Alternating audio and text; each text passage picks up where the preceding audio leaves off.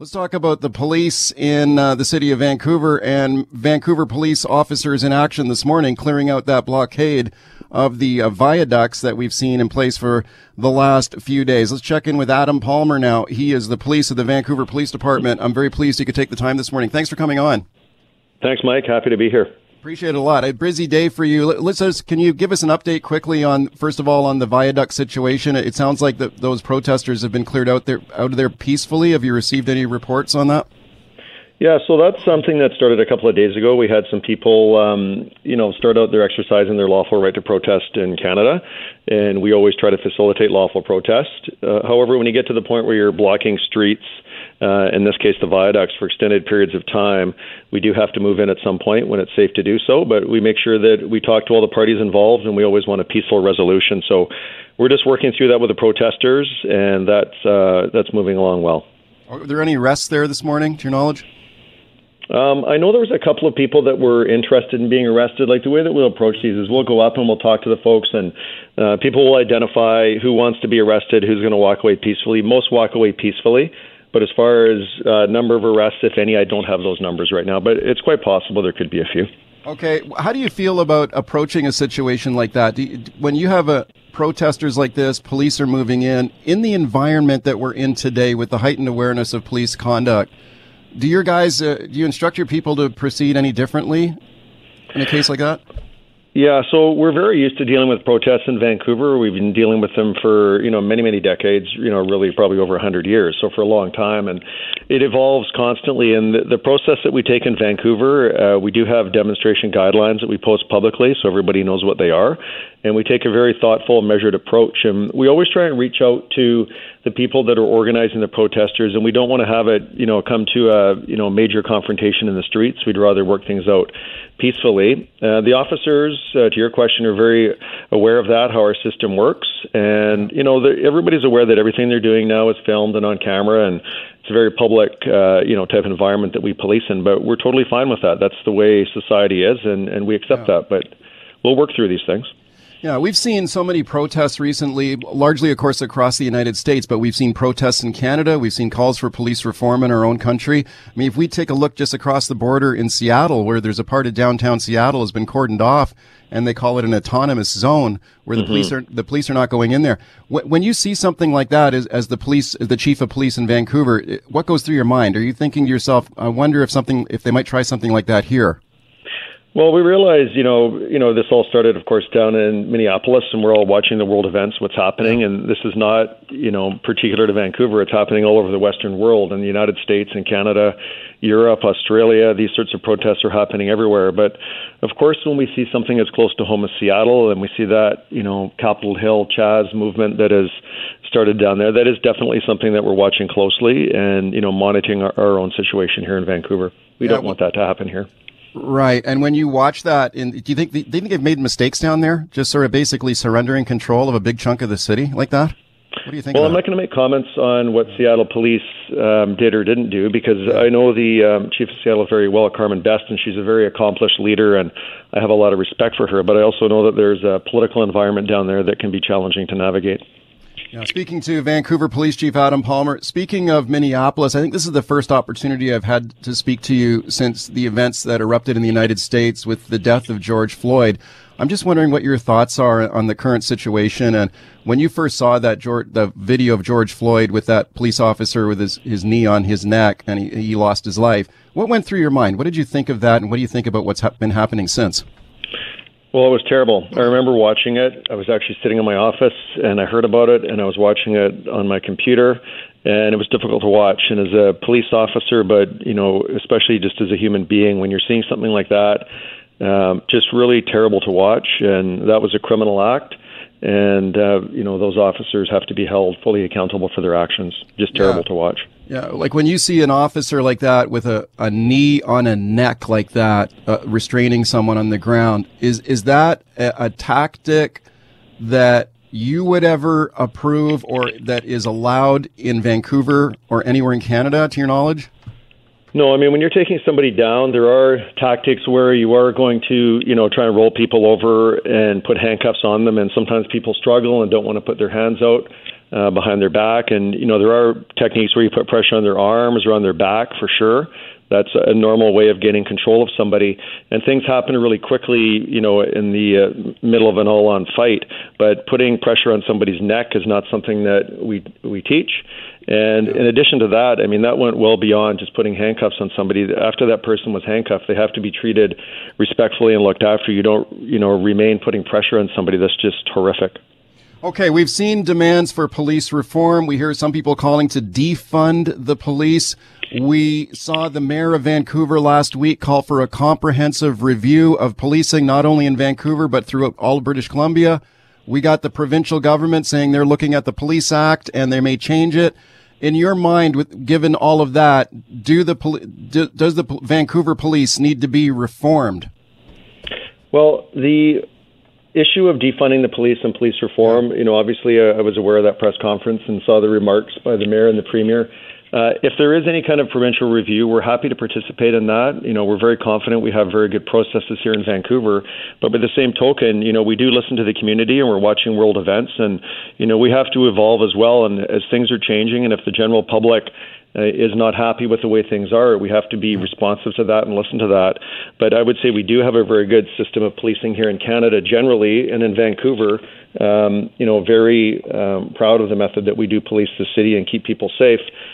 On the issue that you talked about defunding the police, I think that, that has really taken on again over the internet. We're getting all kinds of form letters. You can go to websites and download a form letter for your particular city. And police chiefs across North America and beyond are receiving, and city councils, these form letters that are coming in by people. But defund the police is just a hashtag. It's an emotional response to some tragic events that happened. It's not a plan. I think that if we're going to talk about changing the public safety system in Canada, police leaders are very happy to sit down at the table and have thoughtful, informed, evidence-based discussion. And as a matter of fact, many of these things that are coming out are things that the police have been asking for years, for more supports for mental health, housing, addiction. Right. And, we're very in tune to these issues. And I have reports that we've done ourselves in Vancouver that have asked for those things from over the past 10 years. Right. Speaking to Vancouver Police Chief Adam Palmer, like when people say the police should be defunded, they raise similar points to the ones that you just mentioned. Like why are police dealing with issues of homelessness and mental health and addictions and wellness checks? Shouldn't that be done by frontline social workers or something like that? Do you agree that maybe police officers should not be handling calls like that, and maybe they could set up a different kind of first response system to deal with situations that fall into those categories? I think that there's definitely room for moving some of that stuff that police do over to other service providers, absolutely. Yeah. But I think it's also important to have an informed context and really understand that the work that the police do, because many of these calls, it's not as easy to say that all of a sudden we're going to remove police from dealing with people in mental health crisis, because many of these calls, and we work very closely with Coastal Health and other mental health providers already, as do other agencies across Canada. But many of these calls we go to, people are in severe crisis, sometimes having psychotic episodes, sometimes armed with weapons. They're a danger to themselves or others, jumping off bridges, wading into water to drown themselves, setting, their building. We had one recently down on Drake Street where a fellow, serious mental health episode, set his apartment on fire, and he was armed with knives and wasn't going to let anybody in and come and put out the fire. So there's nobody that can deal with that except the police in concert with the fire department. And many of these other calls I've mentioned, you're not going to have a psych nurse or a social worker with a clipboard just go in on their own and deal with many of these types of dangerous calls that we deal with and think that just because it's mental health that a social worker or mental health professional can deal with it better, because they don't want to go in alone when it's that dangerous. And we're very well trained on how to deal with those, but I think with some of the lower level ones, for sure, we need more supports that other people could take on.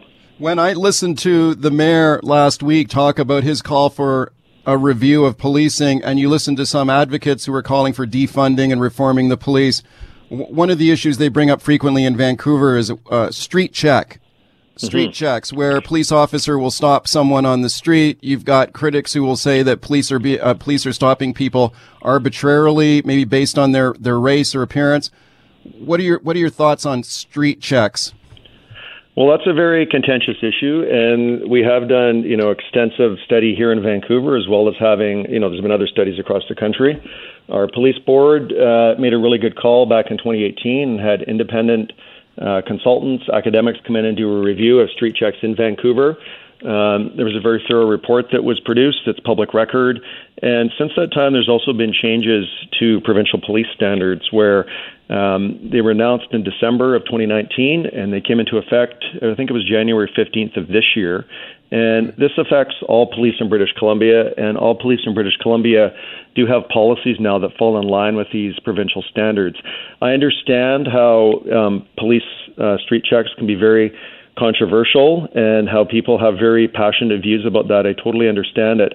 But we have to balance that with also, police doing their job and being able to, in the middle of the night, if you see somebody that's prowling a business or cruising down a laneway with a flashlight looking into vehicles, we have to have the ability to, meet up with public expectations as well.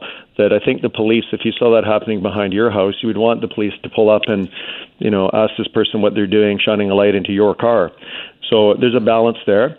But with the new standards that have come into effect, our street checks in Vancouver were already very low, about one per month per officer, and they're about 10% of that now. So now, this year, they're down to like 90% reduction from what they were last year. All right, welcome back. Continuing my conversation now with Vancouver Police Chief Adam Palmer. In the aftermath of the death of George Floyd, we see a lot of emphasis on police reform, police misconduct, a lot of questions about whether there is institutional or structural racism in the police forces in North America. What are your thoughts on that in Vancouver? Do you think there's any structural or internal racism in the Vancouver Police Department? Yeah, so my comments on that, I just think when we look at Canadian society as a whole, we have to remember that we do have a very long history of racism in Canada, dealing, with Chinese Canadians going back to the 1800s and more recently even with COVID-19 and all the anti-Asian racist attacks and acts that we saw.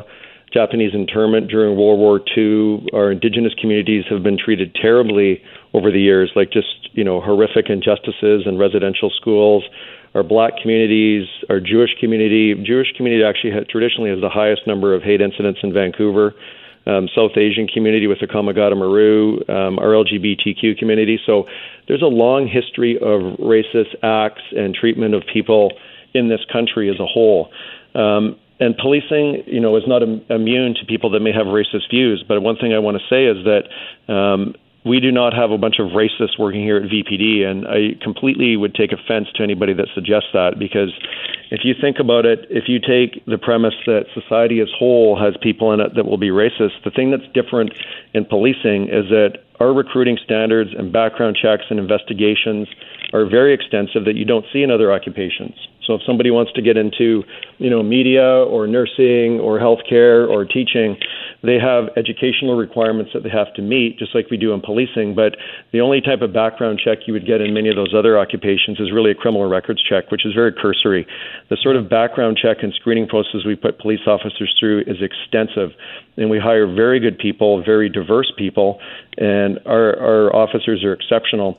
And then the training that we give them, not only at the police academy, but also in service training, in cultural sensitivity, fair and impartial policing, implicit bias, de-escalation, is extraordinary. And I know that some other occupations will receive training in, cultural sensitivity and awareness, but It's not to the extent that you receive in police. And then the oversight that we have here is far beyond any other occupation. Okay. So the accountability, Mike, is incredible in policing compared to regular society. Despite all that, though, we continue to see incidents, right? And we see investigations. Like, people might remember the case of a guy named Jamiel Moore Williams, who was tasered repeatedly for jaywalking. We saw the BC Human Rights Tribunal order the Vancouver Police Board to pay $20,000 in damages to a woman because they felt that she had been discriminated against as an Indigenous person. We saw that young girl and her grandfather handcuffed after they tried to open a bank account, and Indigenous people. Are these? How do you describe these incidents? Are these isolated, or are they a representative of something else? Well, all of those incidents that you mentioned all happened. And, we have to remember that we're dealing with human beings, and society asks police to go out there and take on all these things, and they ask us to go out there and deal with things in the moment, respond to 911 calls, respond to very challenging situations, some dangerous, some not, but many of the calls that we go to are challenging. And often we're dealing with people really on the worst day of their life, and people that are having, very difficult episodes. Either it could be mental health, or it could just be they're emotionally distraught, right, okay, or in an episode of violence, but they're in crisis in many cases. So, and also you have people out there, quite frankly, Mike, that are just dangerous people, and criminals and predators and organized crime figures and different types. So we're dealing with all different aspects of society. And when you put human beings dealing with other human beings, things will sometimes go awry, and things will sometimes be caught up in the moment that right, when you go back and dissect it, things perhaps we could have done better, like nobody's denying that. But these are difficult positions we put these officers in. All right, welcome back to the show. Let's talk now about the overdose death crisis and what is driving it. In the month of May, British Columbia recorded 170 illicit drug overdose deaths, the highest monthly total ever recorded in this province. That's average about 5.5 overdose deaths a day. It's a 93% spike over the same number of deaths in the same month the year before. It's a 44% increase over the previous month this year. What is causing this spike in overdose deaths in our province and also across Canada? Well, it's got to be the COVID-19 pandemic, right? I mean, people are sheltering in their homes. They're using drugs alone. People are with the border restrictions on the drug supply, there is more toxic supply of drugs on the street, we're told. But think about this. What about all the money that's flowing into neighborhoods like the downtown east side, like the CERB, $2,000 a month? Does that money present a temptation for struggling users to spend that money on drugs and overdose during this pandemic? Let's talk about that now with my guest, Terry Lake. He's a former health minister in British Columbia. He was part of the previous Liberal government that declared the opioid crisis a public health emergency. I'm very pleased to welcome him. Hi. Good morning, Mike. Hi, thanks a lot. I remember when you were health minister, when we first started experiencing a lot of the problems with opioids and the health crisis that your government declared a public health emergency. Give me your thoughts on the overdose numbers that we're seeing right now. I mean, this is tragic. I mean, this is just heartbreaking, the number of deaths we're seeing. What do you think is driving it? Well, first of all, it is absolutely tragic. And, as Dr. Henry has indicated, every person who's died, was someone's son, a brother, father, daughter, sister. And, it's just heartbreaking to see these numbers climbing when we had made significant progress with a steady decline in the number of people dying from opioid overdoses. So you mentioned some of the drivers. The supply chain of drugs has been interrupted because of the border restrictions, and just like any other supply chain, it changes the mix of the product, and the drugs are more toxic, and the higher concentration of fentanyl, more benzodiazepines mixed in, which don't respond to naloxone. People using alone, all of those are huge factors and probably very much driving the increase. And it's not perhaps popular to say that the increase in money in the system may be a factor as well. And talking to harm reduction and housing providers in the interior of BC, they've had firsthand experience with this, where their vulnerable clients all of a sudden have a lot of money and often have been encouraged to apply for CERB, even though they may not qualify, by those willing and wanting to sell them illicit drugs. And so we know when we have check issue day, for instance, for income assistance, that we tend to get an increase in overdose deaths, or at least overdoses. And so there's a lot of speculation that this may be fueling the increase in toxic drug use and leading to overdose deaths. Okay, you're not the only one who is making this connection. I've talked to some frontline healthcare workers who have seen the damage up close from opioid addiction and drug overdoses, connecting the same dots and saying that when people have got this money in their hands, if they're desperately addicted, they will spend on these dangerous drugs. And there may be situations where, like you said, there could be drug dealers encouraging people to apply for this money, even though they may not qualify for the CERB. But we know that this is easy money to get, it appears. Do you think, I mean, do you believe that? Do you think that's going on, that people are being encouraged to get this money to spend on drugs when they don't even maybe qualify for the program? Well, I absolutely know that it's going on. And some people have been able to take that infusion of cash and use it to lift themselves up and get on a better path. And so I don't want to, make the case that everyone is taking advantage and buying more drugs. Some people this has really helped a lot of people.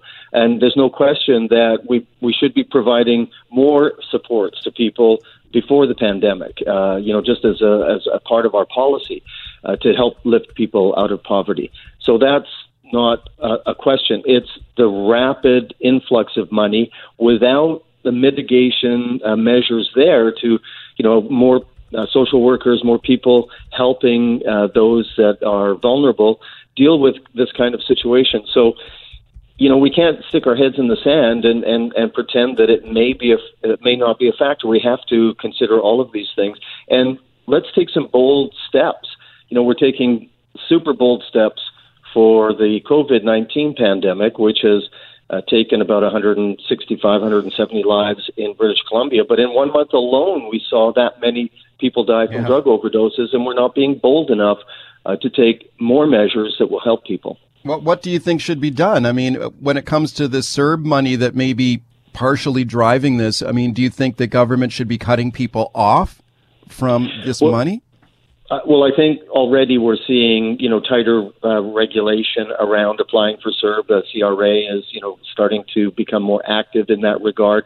But I think, housing providers and harm reduction providers need to be counseling people about CERB. And so that's one factor. But, I think we need much, much bolder measures, Mike. We need to have we need to decriminalize the use of small amounts of illicit drugs so that people don't have the stigma associated with drug use, that they will then reach out for services much more readily than they do today, perhaps. It will make life a lot safer for people if they don't worry about being criminalized. We need to provide more safe supply of opioids for people that are addicted to opioids.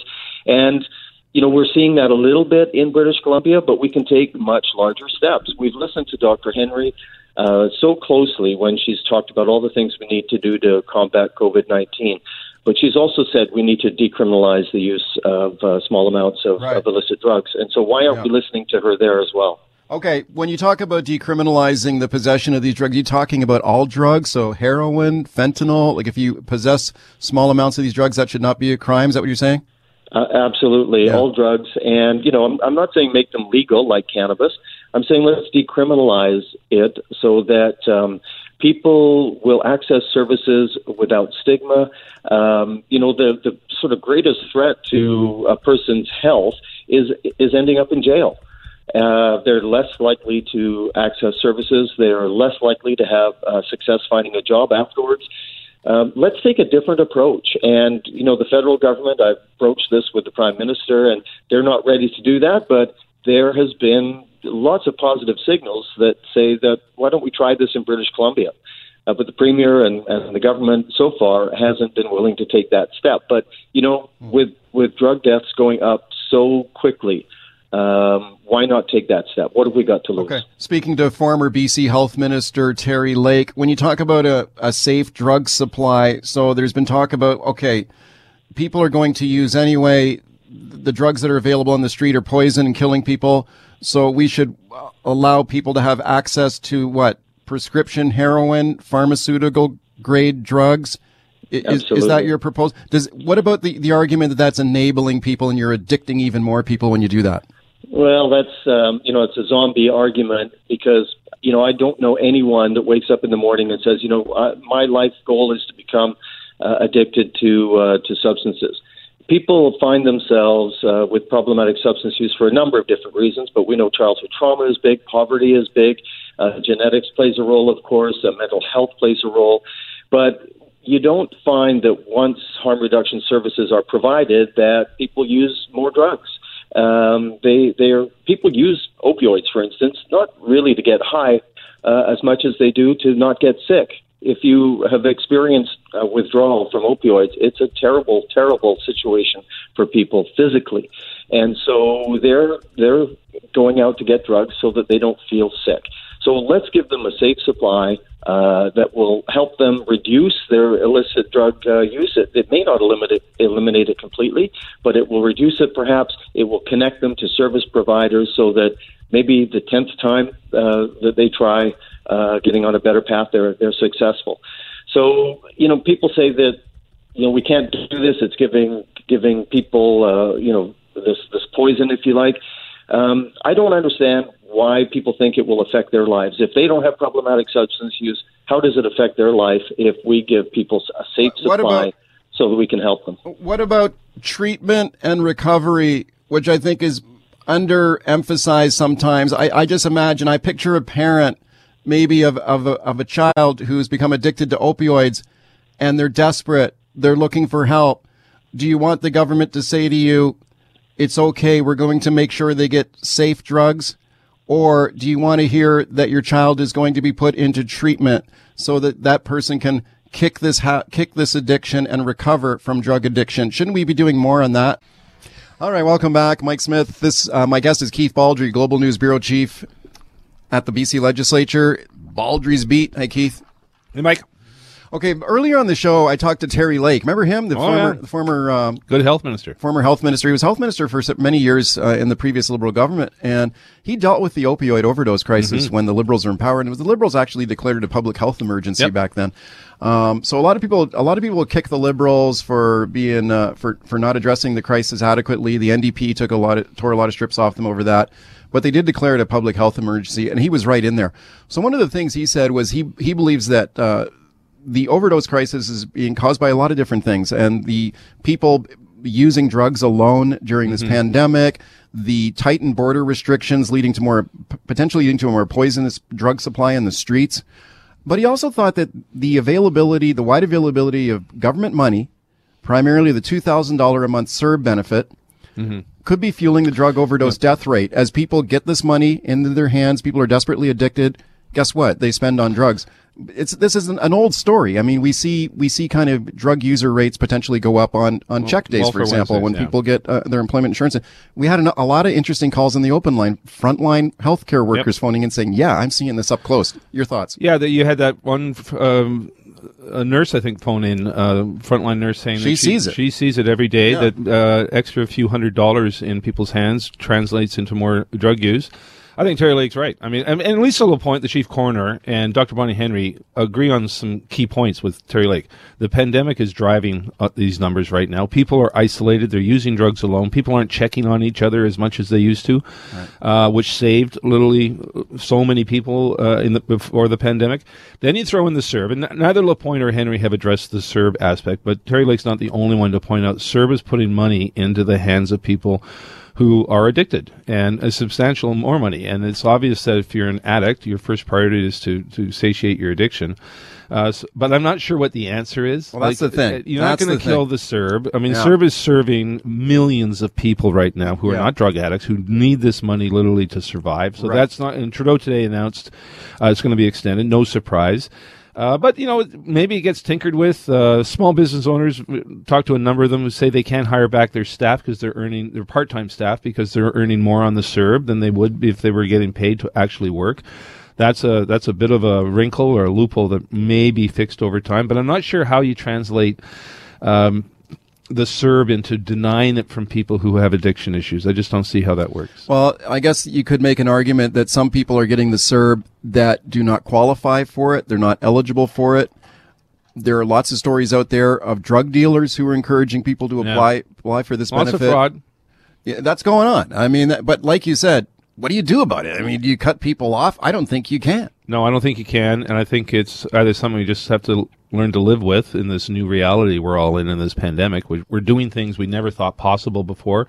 I mean, CERB is basically the equivalent of a guaranteed annual income, which has been the subject of debate for decades. Should we have something like this? And So many governments said, no, we can't afford something like that. Well, now we have a guaranteed annual income, and it's just been extended.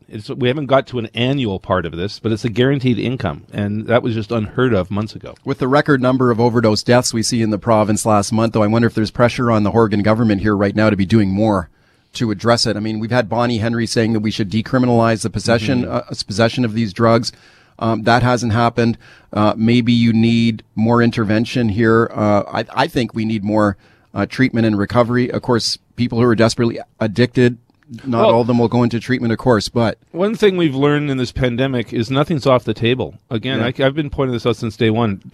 Expect the unexpected. Things we've never thought even possible before are becoming possible, and governments are agreeing to policies that were unheard of before the pandemic. So, going forward, it's not in the chances of decriminalization have never been better than they are right now. The chances of free drug distribution have never been better than they are right now. And there is some of that going on, but people are wondering if there is enough. I mean, there are an estimated 5,000 intravenous drug users in the downtown east side. And I don't think all of them are getting this safe supply of drugs that the government's talking about. Well, one of the big problems, and Lisa Lapointe, the chief coroner, has talked about this, is because of the border restrictions, it's affected the chain of supply for the drugs. And the drugs now, as a result, sort of a side issue, are more toxic. They're being cut with more things. And so they are more dangerous than they were before, and they're less plentiful. And that adds up to a very dangerous situation for drug users. Yeah, it's really one of the tragic factors of this pandemic. You're following the numbers closely. We continue to do well in British Columbia, but I know you look closely outside of BC too, the risk may be right across the border in Washington State. What's the latest there? It's amazing. BC is almost an oasis of calm of COVID when you compare us to so many parts of the world. I look at Washington State numbers every day. Every day at 4:30, an email comes in from the Seattle Times telling me what the new COVID situation's like. They've been averaging almost 300 cases a day. That's a day. They their population is 1.5 times the size of British Columbia. So they should be, they're tracking about 7 times the number of cases. Way out of whack. They're also tracking about 7 times the number of deaths. In the last week alone, there's been almost 1,800 cases, almost 60 deaths in Washington State. That's just one border state with us. Excuse me. The number of United States, though, there are 7 states at least where the COVID numbers are almost out of control. Texas, Arkansas, Florida, Oregon, California. The numbers are just escalating rapidly as they come out of that Memorial Day weekend where there was many mass gatherings and where the restrictions started to be eased. You see a lot of 22 states are now tracking worse than they were at the beginning of the pandemic. But then you step outside the United States, go to Mexico, Brazil, India, where, again, the deaths are incredibly high from COVID-19. And we're not talking nursing homes here or necessarily all elderly people. This just shows you the perniciousness of this virus and why we have to be on our guard in BC that this thing cannot get out of hand, which is why the U.S. border is going to remain closed for a long time. It's not opening this summer. I don't think it'll open this fall until those numbers in the states get under control.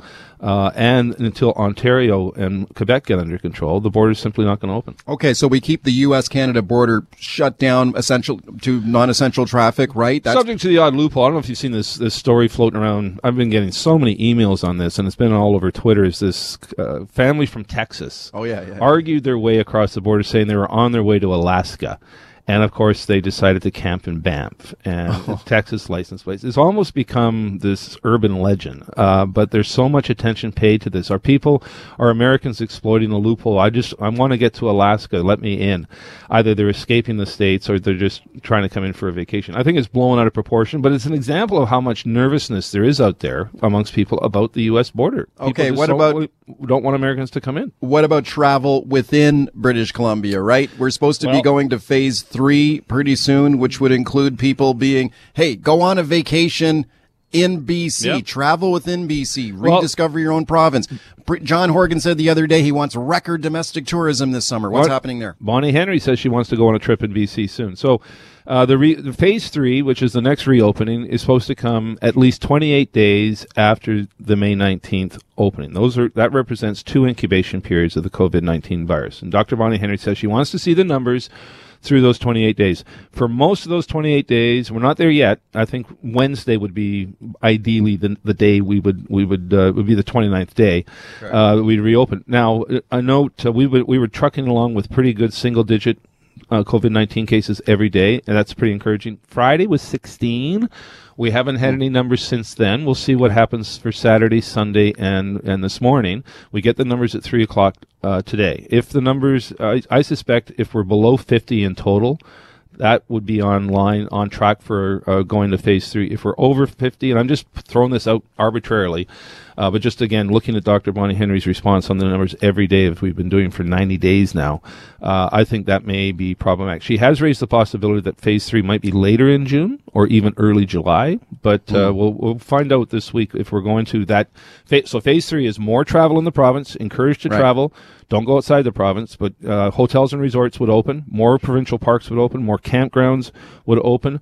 And just to pick one sector, which the government has picked, is the film industry. Domestic film production would begin as well. So that would be the next phase, and hopefully that starts Wednesday, but we're not going to know that yet. A lot of struggling industries, like the film industry, like the tourism industry, just hoping and praying that we get to this phase 3 here, maybe this week. So the border remains closed to non-essential travel, unless potentially you're an NHL hockey player and you're coming to Vancouver to be play in Vancouver as a hub city, if that is approved. Now, Horgan said famously the other day that, hey, it'd be great if NHL players come here. Bring your family. They'll love it. And you see Bonnie Henry now making it very clear that is not on. Have a listen to this. Here's Bonnie Henry here talking about NHL hockey players and their families. Teams would have no contact with the public, with no spectators, and no families. Teams that are in small pods of less than 50, that are in what we would call a household bubble. So it was a very detailed, well-thought-out plan that did not involve families coming for the players. Okay, what was Horgan talking about when he was saying bring the family? This will be great. He was wrong. I think John Horgan sometimes gets a little ahead of himself compared to where Dr. Henry is. So one example was the travel. The Premier left the impression a few weeks ago, now was the time to travel, get out there and travel. And Dr. Bonnie Henry had to come out and say, no, that's not right now, and that's not until phase 3. And now we've got another example of, I think, another one was in terms of mass protest. John Horgan said it was fine as long as you kept your social distance. It was okay to gather in what he called the town square. Well, he said he didn't like it. He would prefer it not to happen. He preferred these protests not to take place. Sort of, but he said you had the right to gather in the town square, is what he said. And so that was wear a mask.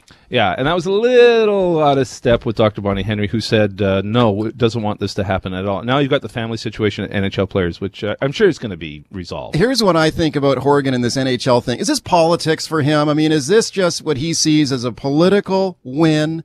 If I can be the guy who is given credit for putting NHL back on TV and the games are being played in British Columbia, that's good politics for John Horgan. That's good politics for me and the NDP. Is that what's going on here? No, because I talk to people sometimes, say, why are we even doing this? It's not like we're getting a big economic bounce out of it. You can't go to the games anyway. I think it's John Horgan being a sports fan. I don't think it's John Horgan being looking at the politics of this. I don't think he had a big meeting with his advisors and say, aha, here's what we'll do this. I think he sure seems to want it bad. But they put a lot of resources into making this happen. He's got staff working on it. Again, I think it's because he's a sports fan. And I think it's part of them trying to open up things along with surviving in a pandemic.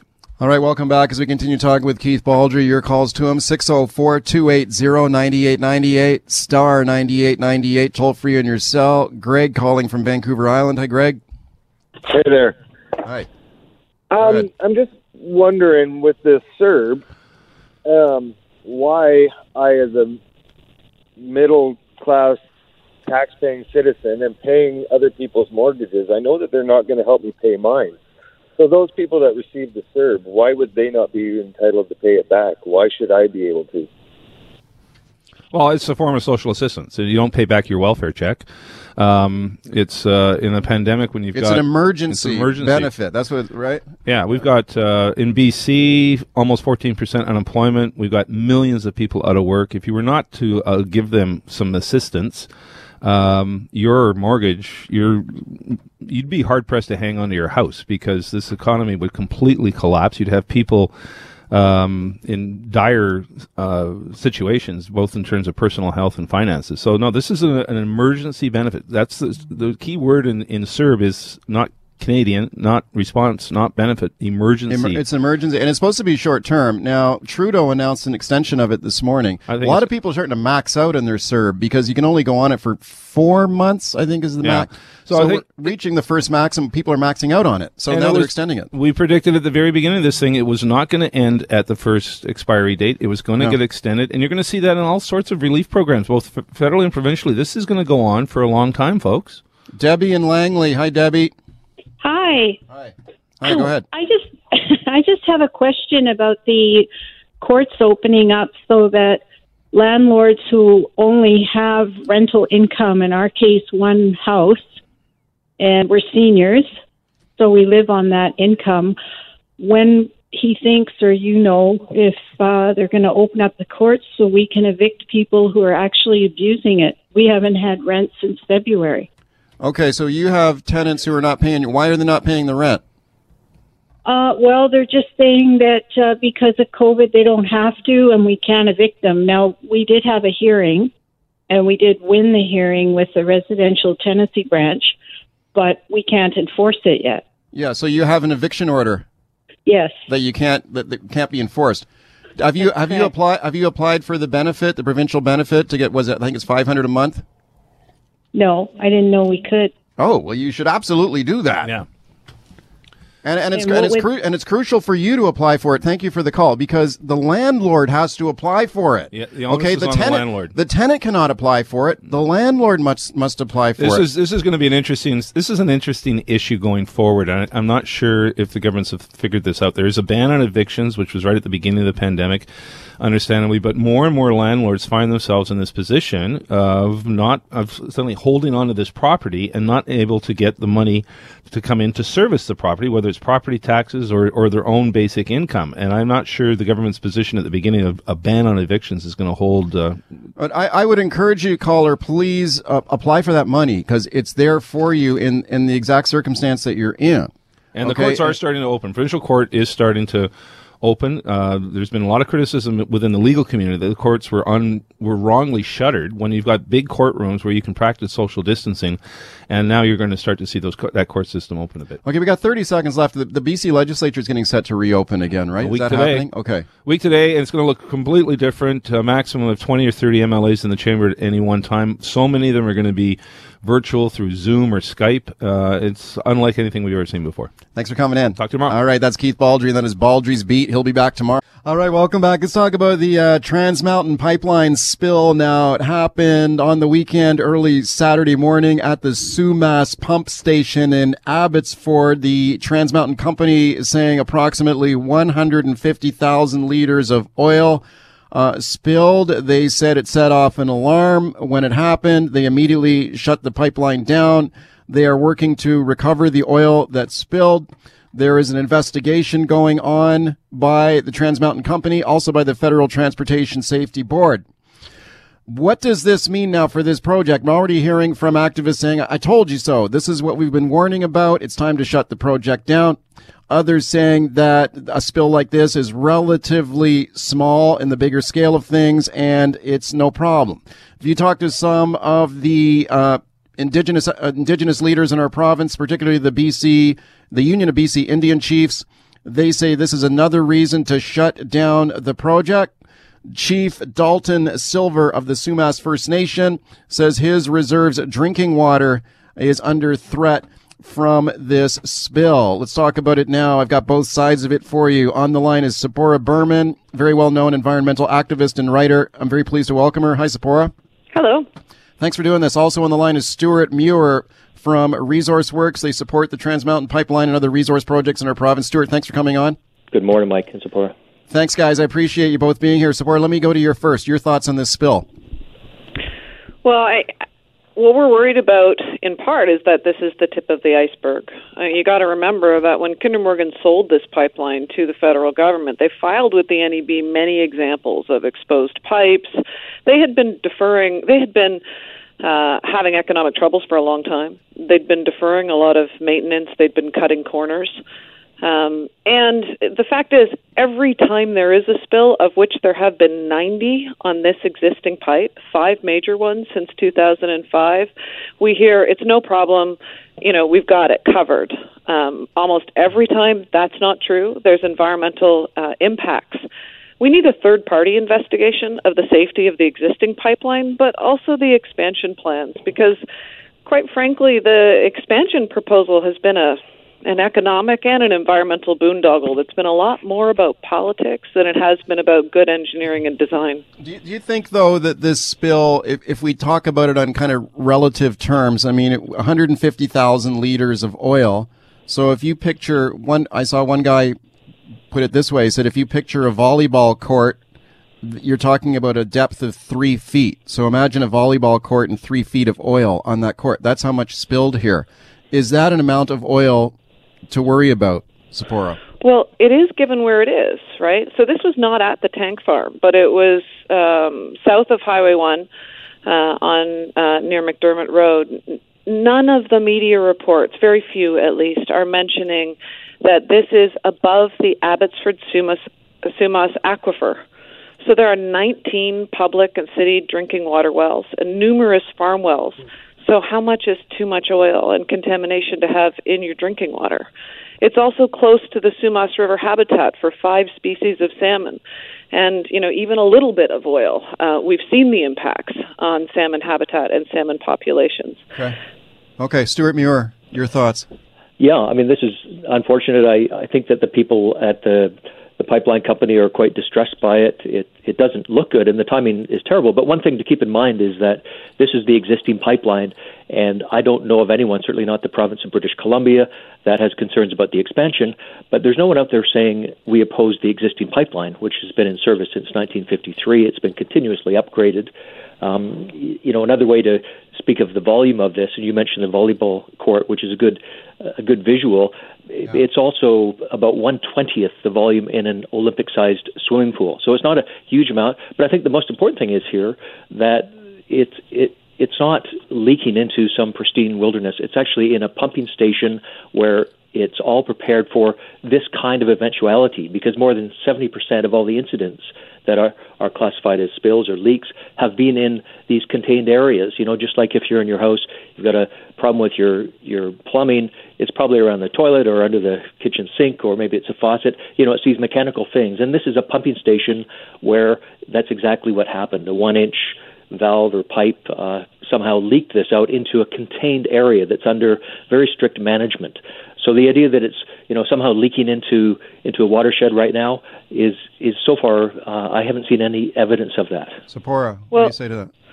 Well, there's new drone footage out, Stuart, which is very concerning. The drone footage is showing that, in fact, a lot of the oil is outside of the contained area in a farmer's field and has yet to be cleaned up. So I don't think we know everything we need to know yet about this spill, which is why I think there needs to be a third-party investigation that is independent, both on the spill, on the existing pipeline, because I haven't seen evidence that it's been continuously upgraded. In fact, that was not filed. That's the opposite of what was filed during the sale with the NEB.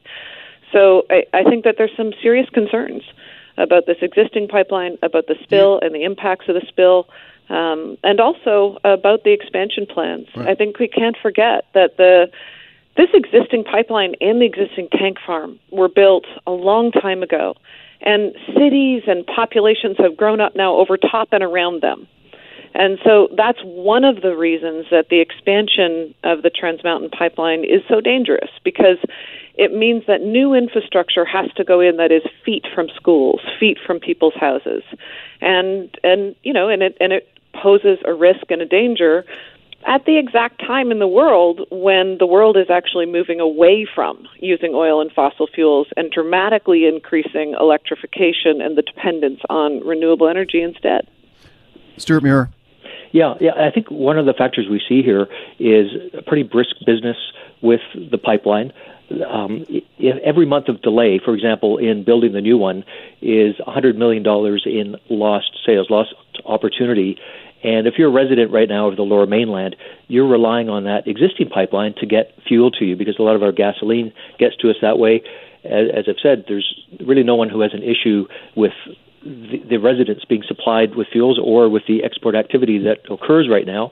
We're actually seeing ships going to Asian ports right now with a lot of the heavier oil. This spill, by the way, was a lighter or medium grade, which is a lucky thing. Trans Mountain existing pipeline is a batchable pipeline. It has different grades, different kinds of fuels that go through it. Right. It is really an essential piece of infrastructure. I think the idea that it needs to be upgraded and safe, as Sapor says, is absolutely right. If we look at bridges that go back to the 1950s, those are getting upgraded, viaducts, roads. We expect that to be upgraded all the time. And I think the energy infrastructure is in the same category. We don't really see it because it's under our feet, like we see a bridge, but it still does need to be upgraded. Okay, Sapora Berman, when people who support this pipeline look at this incident, they will say this is a spill that happened in a contained area. It's a relatively small amount of oil. But taking the points that you just made about the dangers of a spill like this and the threat of more, is this a kind of an I told you so moment for opponents of the pipeline to say this is what I'm talking about? Is this more evidence to shut the expansion project down in your mind? It is. There are huge risks. And from the very beginning, the scientists have been telling us that if we increase the amount of oil going through Vancouver, Burrard Inlet, our harbors, that we increase the risk of spills in a marine environment and also on a land environment. And so, there is no question that this existing pipeline needs to be upgraded. No one is saying that we're not going to use oil overnight or that we shouldn't be using existing infrastructure and making sure it's safe. The question is, at this moment in history, do we want to expand it? And I think that's why we're hearing, because of the huge risks of the Trans Mountain expansion, that's why we're hearing the City of Vancouver, the City of Burnaby, many Indigenous nations, and hundreds of scientists, and of course thousands of people. 10,000 people marched on Burnaby Mountain last year saying, no, we don't want to do the expansion, but yes, let's make sure the existing pipeline is safe, and then let's plan to wind it down over time as our society moves away from oil. Stuart, what do you say to that? Yeah, I think there's some a variety of aspirations as to what the future holds, and we have to be open-minded about that. One physical fact about the pipeline expansion is that the first spread, the way this works is it's divided into what they call spreads. They don't just build it all at once, and there's about 7 spreads. The first one, spread 1, is in Edmonton, and that's 70% complete already. So they've already committed that, a significant portion of a $12 billion project. So I think the momentum for this to happen is very unlikely to stop. The important thing is that we have to make sure it gets done right. We've seen that 14 of the first 15 First Nations in the area where the spill is, they've been through years of consultation on protecting the aquifer, which is not just a health and necessity of life, but it's a spiritual value for the Stolo First Nations who are around there, incredibly important to them, and that must be respected. And the judicial processes that have been used to test this have shown that the work is being done well. What would you say, Stuart, if you had to sum up the number one strongest argument in favor of the Trans Mountain expansion project, what would you say it is? Like the best argument for I would agree with the Prime Minister on this. It's a national necessity. It's in the national interest. That's what our federal cabinet has decided. The vast majority of our MPs have aligned themselves with doing this project because they see the necessity and benefits from doing this as long as the environment is protected. Okay, guys, here's what I'll do. I'll jump in there. We'll come back. We'll talk more about this. My guests are Sapora Berman. She's opposed to the expansion of the Trans Mountain Pipeline. Stuart Muir, he supports the project. We saw that spill on the weekend, now under investigation. All right, welcome back as we continue talking with the Trans Mountain Pipeline Expansion Project, looking at that spill that happened on the weekend. Sapora Berman is my guest, and Stuart Muir. 604-280-9898 is the number to call. Star 9898, toll free in your cell. Let's go to your phone calls right now. Bill on the line in Coquitlam. Hi, Bill. Hey, Mike and Guess. Thanks for the opportunity. Sure. I've taken a good hard look at the installation of this new pipeline and what we've had currently in the ground. And the thing that amazes me to this day is that even in the new technology, we're not having the very best of industry standards on the smallest lines, i.e., flow valves that automatically shut off electronically any of the small or large pipes. So we have 1-inch pipe that broke, and who knows whether it's 4 hours it pumped out at or 16 hours. It can flow at varying levels. Okay, what is your, I don't can really you get stand what's your anywhere point? on it except to make sure that we put in nothing but the technological best to ensure that any time there is a rupture at any part of the line, it automatically shuts off. That's well, I believe that happened in this case. Stuart Muir. There was an alarm. Control center picked up on it quite quickly. The exact time, I don't know, but we know how much volume leaked, and it's a pipeline that moves 300,000, or is capable of moving 300,000 barrels a day. It leaked between, 900 and 1,100 barrels, so that could be as little as, a few minutes to maybe a few hours. The company said in a news release on the week, and by the way, I got Ian Anderson from the Trans Mountain Company coming on later, and he can go into more detail on this. But the company said in a news release on the weekend that they received an alarm early in the morning and then immediately shut the pipeline down as the investigation began. Sephora, do you have any thoughts on that, about how quickly they responded to this? I don't think we know, because we don't know exactly when the alarm went off compared to when they shut it down, and there's different accounts coming out. And, and I think listening to Ian and seeing the press release from the company is a bit like the fox watching the hen house. That's why we need an independent investigation. Because if you look at the previous record, let's be clear. These companies consistently underplay these spills. And there's been a number of spills that have had significant impacts in the community. And at the beginning, the first announcement is we've got this covered. Okay, there is an independent investigation going on. The Transportation Safety Board is involved there. Let's go to David on the line in White Rock. Hey, David. Hey, good morning, Mike. How are you?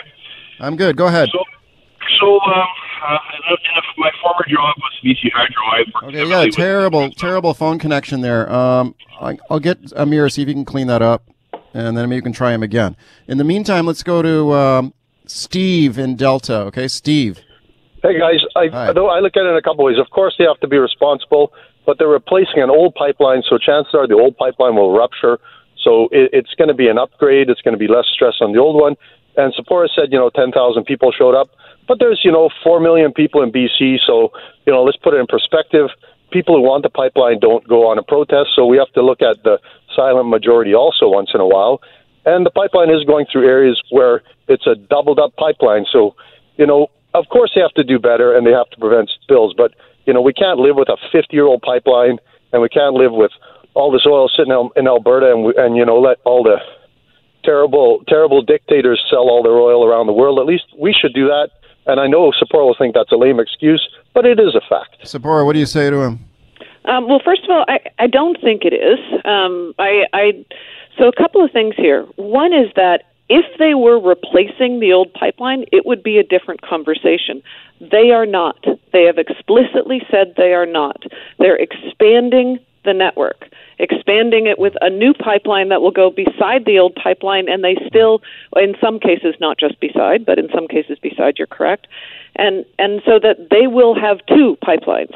And so, I think it would be a very different conversation if the conversation was, look, we've got an old pipeline and we need to replace it. No, they're expanding it. And what the expansion means is that it facilitates significant expansion of the oil sands at a time when we have rock bottom prices. No major analyst globally is expecting $80 price. And yet that's the price that this project was predicated on. Okay, Stuart, we just got a minute left. Stuart Muir, go ahead. Yeah, I think the economics of this one are solid, and Canada needs market access. A lot of other countries, Russia can build a pipeline to China. The U.S. has got a vast world market it already accesses through its ports. Canada right now is bereft of the ability to get its oil to the highest value markets, and that's what this is about. And as we go through COVID, we're racking up the debt. We need jobs. This is going to be one of the things that helps us to do that safely, environmentally soundly over a long period of time. Okay, thank you very much to both of you for being on the show today. I really appreciate it. Thank you for the calls on the open line as well. My thanks to Sephora Berman. She is an environmental activist and writer opposed to the Trans Mountain Pipeline Expansion Project. Stuart Muir from ResourceWorks. All right, welcome back. Let's continue talking about the Trans Mountain Pipeline spill that occurred on the weekend. You heard our previous segment there with opponents of the pipeline and also a supporter of the pipeline, opponents of the project saying this is an I told you so moment. This is what we are warning about. Let's check in now with Ian Anderson. He is the president and CEO of the Trans Mountain Corporation. I'm very pleased to welcome him. Hi, thanks for doing this. My pleasure, Mike. Good morning. Good morning to you. Can you explain to our listeners exactly what happened there on Saturday? Yeah, what happened was late Friday night, about 11 p.m., an alarm was sounded at the Sumas station, and the station was immediately shut down and automatically shut down, and our operators commenced a shutdown of the pipeline immediately thereafter, and it was closed within minutes. We had a coupling on a 1-inch piece of really what was steel piping attached to the main line that's intended to draw off samples of the main line for regular testing of the commodities that are going through the line. That coupling failed, and as a result, we had the release on the site. It's contained to our property, and cleanup continues. Okay, so the alarm went off Friday night, and when you say that it was shut down immediately, do you mean that was all automated? Like it shut down on its own immediately? The station was automatically shut down immediately with the alarm sounding. And then the control center operator gets that alarm. He verifies that alarm, and then he immediately commences shutdown procedures for the automated valving that are attached to our main line. And if you can imagine, it's not like a light switch that you turn off and on. It takes a few minutes for that valve to close and for that segment to become isolated. But the actions were automatic and immediate. Okay, we still, though, had a spill of 150,000 liters of oil approximately, correct? Yep. Okay, if it was shut down immediately, how come 150,000 liters of oil spilled? Well, it's because the pipeline itself has line fill. The pipeline is still full, so it's the drain down effect of what's in the line that's coming into the station is what we saw get released on the site. So the valve was shut upstream and downstream of the station. The station goes shut down, but within the pipe itself, it's a large diameter pipe that's full, and that's the drain down effect. Okay, speaking to Ian Anderson, he's the president of the Trans Mountain Pipeline. So when people hear about this, a spill of 150,000 liters, that sounds like a lot. What do you say to the public on this? How would you quantify that? Would you say this is a minor spill? I mean, how would you describe it? Mike, what I would say is any spill is material, and we take every spill seriously, and our emergency response is prepared for every size of spill. This would be a material spill for us. I mean, that's a material what does that volume. Mean? What does that mean, material spill?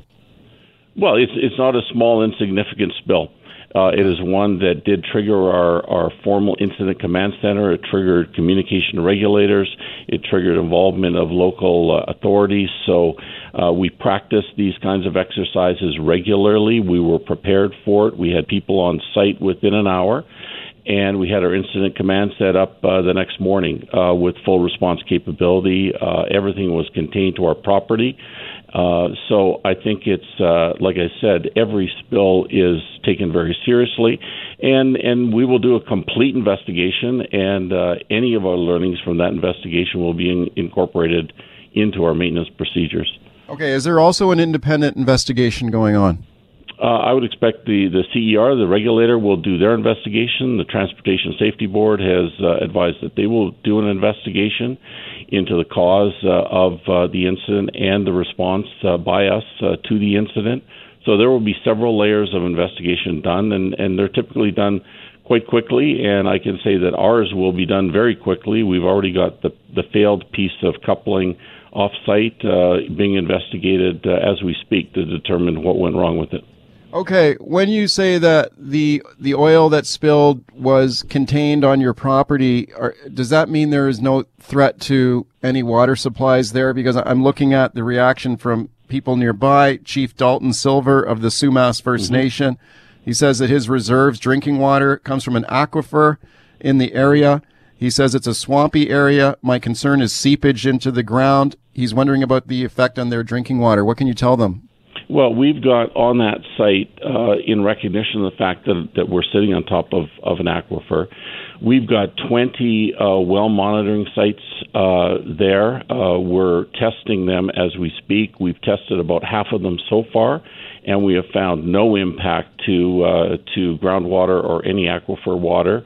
The results have come up clean, so that's telling us that the commodity that was released is sitting on the surface or shortly below the surface of the ground, and we're collecting it as we speak. The free oil that was sitting on the surface was all recovered within hours, and now we're going underneath that into the top layers of the soil and reclaiming that. So all of our testing, and we'll continue our water testing indefinitely to ensure that that aquifer and that the groundwater in the region stays safe. But there's zero indication right now that there is any contamination of any groundwater. Okay, I'm looking at some of the photos of the area, and I see some grazing land where I guess some cows normally graze. Was there any impact in that area and those animals? There's no impact to the animals. There was some cattle on the property that we shoot away first thing in the morning, and that's land that we own that is leased out to a farmer for grazing. So the cattle were protected. There was some surface oil that went through a culvert into that field. It was immediately collected the next morning, and we're now in the process of skimming off the top couple of feet of soil in that area to ensure that there's no residual contamination on the soil. But there's been no impact, as I said, to the animals or to the use of that property. Okay, so the animals would be allowed to go back out there and start grazing again? Well, yeah, because the vast majority of that site was unaffected, and we will have fenced off the area that we will continue to work in. All right. Speaking to Ian Anderson from the Trans Mountain Corporation, what do you say to people who were already saying this is an I told you so moment, this is the type of risk we're talking about with this project, this is another reason that the expansion of the pipeline should be shut down? How do you respond?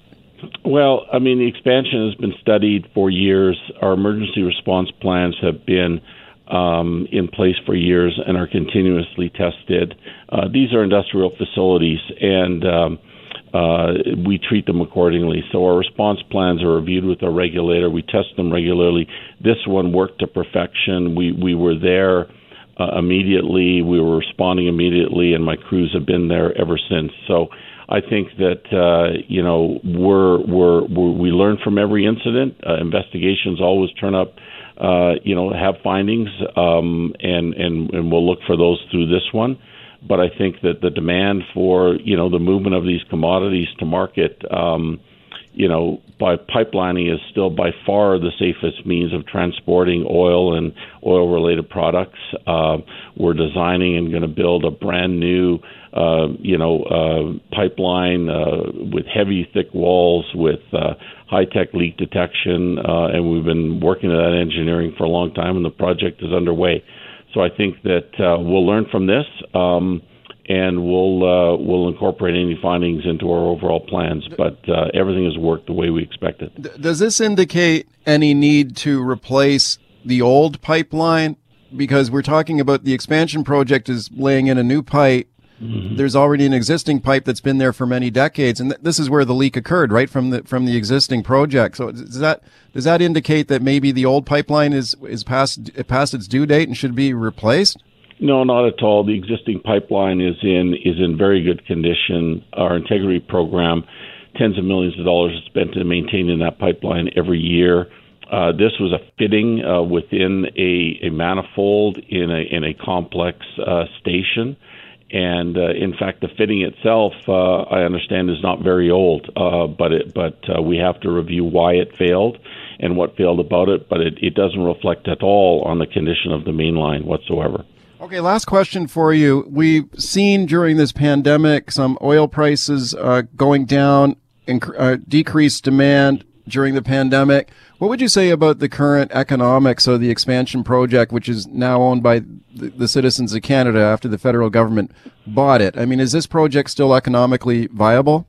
Yeah, we've looked at that very closely, and we've been in constant contact with our shippers and our customers. Our pipeline has remained full, even despite some of the reduced demand for gasoline in the transportation market. The pipe has remained full every day, and will continue to for the foreseeable future. And our customers remain committed to the expansion. Our expansion plans and the commercial underpinning of it were largely built on existing production in Alberta. So, even though we've seen a bit of a downturn in future projects in Alberta, we're still going to provide access for those shippers to world markets that they don't have access to today. So the project is in as high demand as it was before, and remaining full, during this pandemic period is proof of that. Thank you for your time today. You're most welcome, Mike. I appreciate it. That is Ian Anderson. He is the president and CEO of the Trans Mountain Corporation, talking about that spill that we saw on Saturday in Abbotsford. 150,000 liters of oil spilled at a Trans Mountain facility and a pumping station there.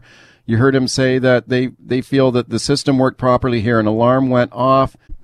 All right, welcome back. Let's talk now about public attitudes toward the COVID-19 pandemic. The numbers in British Columbia continue to be encouraging. Do you think people are letting their guards down a little bit? Maybe they're changing their behavior when it comes to social distancing or going out to places maybe they would have been hesitant to visit before. And also, what about the impact on people's emotional well-being during this pandemic? Are a lot of people getting fatigued and getting COVID-19 burnout? Let's check in with Shachi Curl now. She's the executive director of the Angus Reid Institute. They've got a fascinating new poll on this. Hi, Shachi.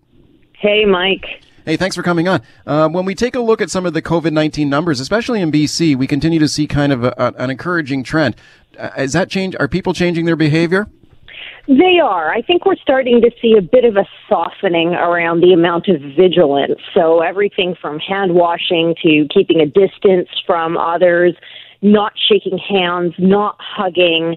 I think, in some cases, people may be feeling, well, the worst of the situation is over, and indeed, British Columbians do think that in terms of the health pandemic.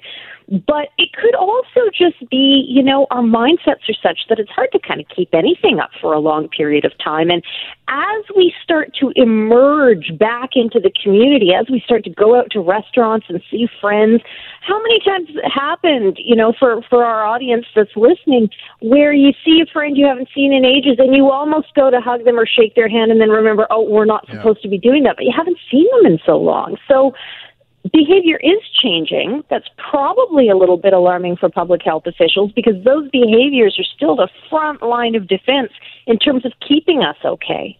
Do you think, are people as worried as they were about getting sick themselves at the start of this pandemic? I remember when all this started, there was a lot of anxiety. There was a lot of worry. I remember in our own family, my son works part-time in a grocery store. We thought, should you quit your job? We were worried.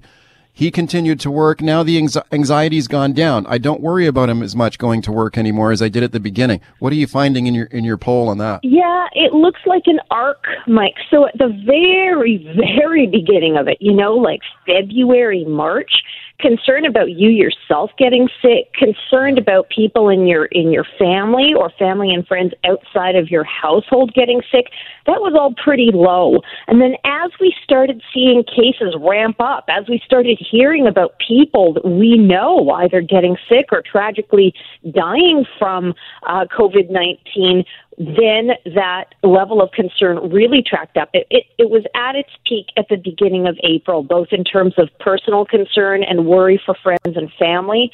Those numbers have started to trend way back down to where they were before the pandemic was declared. So back sort of to the time around the beginning of March before the stuff really hit the fan, so to speak. But There's still a heightened level of concern about infection in the community. Like there's still a sense that, it's out there. And we are continuing to be worried about our vulnerable loved ones. So if you've got elderly parents or if you've got a loved one that's immunosuppressed, you continue to be worried about them. Are you seeing any differences on a regional basis across the country? Like here in British Columbia, we've done a pretty darn good job of bending down this curve, and maybe people are feeling a little less worried here. But I'm wondering about a province like Ontario, where they continue to still fight, I guess, bigger numbers than we've had proportionally. Is there public attitude differences in other provinces? Yeah, big time. So in terms of behavior, the most vigilant behavior continues to be found in Ontario, where people are really sort of continuing to observe the rules, keep an eye out, keep mindful around what they are supposed to be doing. I know we saw some cases out of Metro Toronto when they had a really nice weekend and all these young people started flooding into public spaces. The bigger differences, frankly, are less regional, and they are more about age demographics. So we're seeing younger people less likely to be keeping the vigilance up. Older Canadians, I mean, basically anyone over the age of 34, 35, that's not that old, continuing to keep that heightened level. But, you know, it's the narrative of the invincible, infallible 20-something. They're the ones most likely to say, I'm tired of this. I'm done with this. I want to get back to my old life. Shachi, an interesting poll as always. Thanks a lot for coming on. Thanks for having me, Mike. All right, you bet. That is Shachi Curl. She is the executive director of the Angus Reid Institute. 911. 911. What's your emergency? I'm on a cruise ship. There was an explosion. Oh my God, the ship is sinking. I can't get out. There's water everywhere. We're going down. I've got a lock on your location. Stay with me. Hurry. Hello? Are you there?